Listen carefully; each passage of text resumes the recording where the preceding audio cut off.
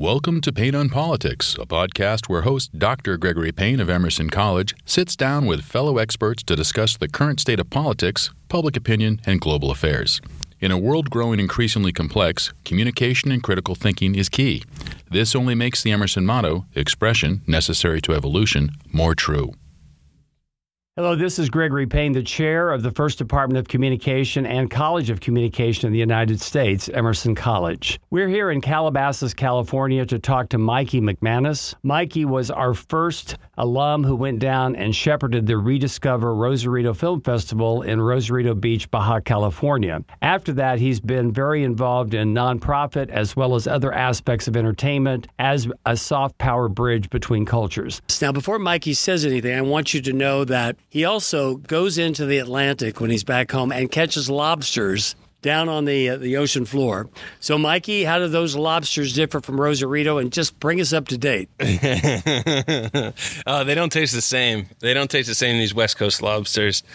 And I'm actually looking forward to it. I still do one trip a year back east to Cape Cod to go diving, but yeah, this year we'll be bringing a family of 4 with me. So, well, congratulations on the new baby, and I've seen your new puppies, one of which just came from Rosarito. So, brings me into the segue, and that is you. When we were beginning to talk about this, you said you remember distinctly getting a call from me after you've graduated. So, can you just continue that narrative? Yeah, sure. It was a couple. I think a month or two after I graduated in 2008. And I was working some crummy office job in the city because I still had a lease there until September. And Greg said to me, "Oh, you got any big plans the next couple of weeks?" No, nothing big. You want to come down to Mexico and help me out? And I realized that he had pulled off an amazing coup in that he got Campus Movie Fest, which is a film festival that toured and went to Emerson and got them to donate a bunch of Apple laptops and cameras. He had the mayor of Rosarito putting up a whole team and a dozen of high school, college age kids in Rosarito Beach at the Rosarito Beach Hotel. He got everybody there to have a film festival, handed out all the gear, and then realized that these kids had no idea how to use any of it, and nobody on his team could teach them. So enter Michael. Within 24 hours, I was on a flight to San Diego, hopped the border, and haggled my way down to Rosarito Beach. And I said, okay, well, let's start with one. Let's pitch some ideas, and let's start an idea. And ended up working with the kids over a course of 2 weeks to put together 5, short 5-minute movies that they never had used a video camera or any editing software before. And fortunately, I had a good shorthand with both and was able to teach the basics sort of quickly to them. And then that morphed into, I think, about 5 or 6 years of us doing it consistently and getting it a little bit tighter and a little cleaner each time. Getting it down, from 2 weeks to 9 days was a big task. And having a regular screening at Fox's studio down there that they had built for the Titanic and was just sort of sitting vacant 300 days a year, and building a relationship with them and the community. And I think by the time I was done, we had the first round of kids and the first couple rounds of kids that were now several years older, and they sort of stepped into being the teachers, and nobody needed me anymore. Well, I don't think that's the case. I think what you did there, first of all, you remembered each and every year with the Mikey McManus Acting Award, and everyone is striving to get that, and they say, when is he coming back? And I think we need to ask you to come back. So if you can bring the kids, maybe not the dog, since the dog got across the border. But Mikey, this has been an effort. As you know, we've been doing a lot, even with Saudi American Exchange, of building bridges. And even though we look on TV, whether it be Fox or others, about the border crisis, one thing this has been committed to is to really building bridges through films. From your perspective as the person who kicked it off, how successful is this, getting Mexican students working with Americans, Asians, Europeans, in terms of establishing important relationships?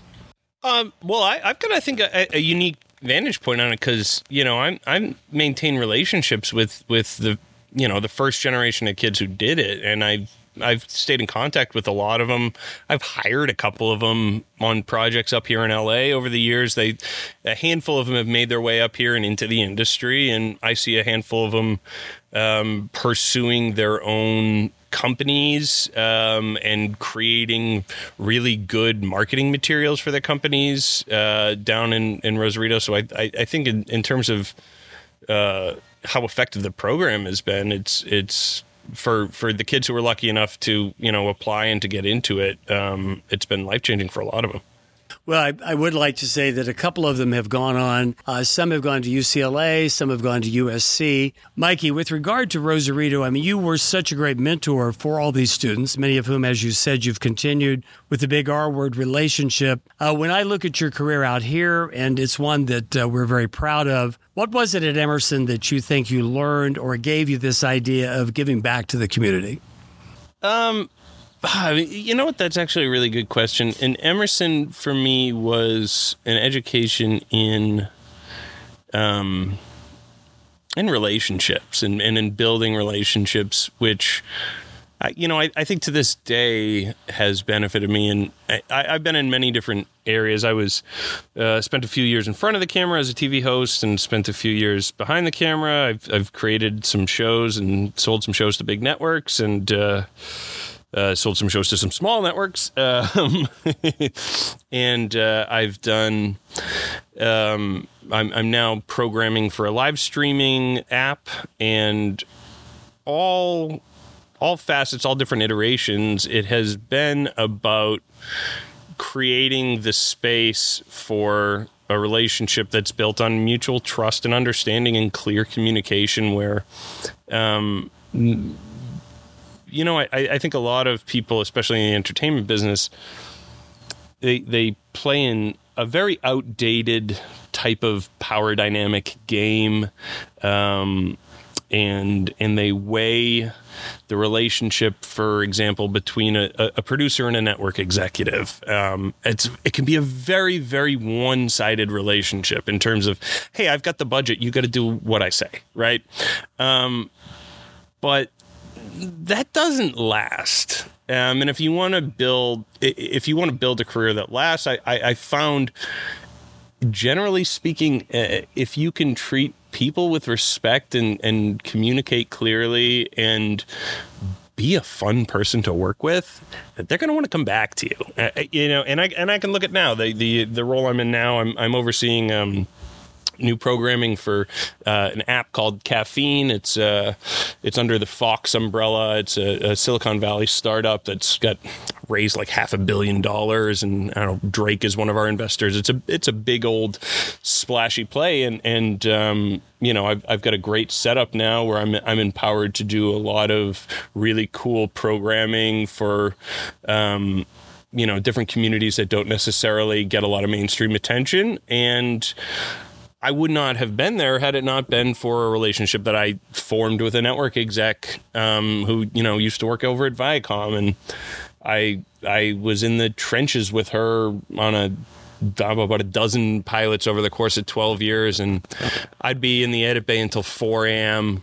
the night before the cut was due because I wanted it to be perfect, and I wouldn't never thumb my nose at a note I got from a network exec, when I was on the seller side. And then, those people want to come back to you. And I found that the further I went in my career, the more repeat business I got where people would just call me up and say, hey, I got something for you now. Because I'd rather bring it to you than somebody else because I trust you and you're just more fun to work with than others.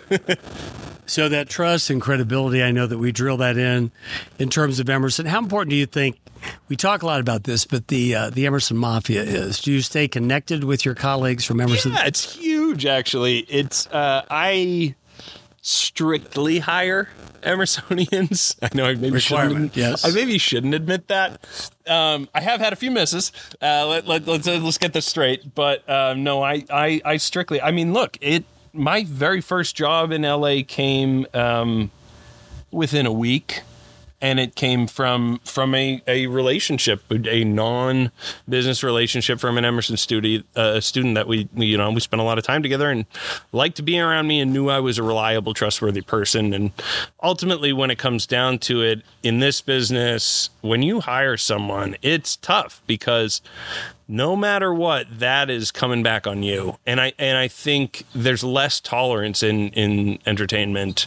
When you hire somebody and they do not deliver, that is a very bad look for you, because not only do you get the egg on your face, but then a lot of times, often you're stuck cleaning up the mess. And so, I made a lot of people very happy when they stuck their neck out and hired me early in my career. And I try to do the same and pretty much strictly with Emersonians, if I'm being honest. One thing that I would say is I know that interns, as well as people that we have kept moving in your direction, you've been incredible in terms of setting them up. What I would like to say is you've got a very full household today. You've got new pets. You've got new babies. You took the time out to meet with us on a short notice, even though we've discovered the LA traffic. Would like to thank you very much for this meeting, Mikey, as you're affectionately known, and we look forward to getting you back to Boston with or without a lobster, because you are the best catch yet. Oh, what a closer.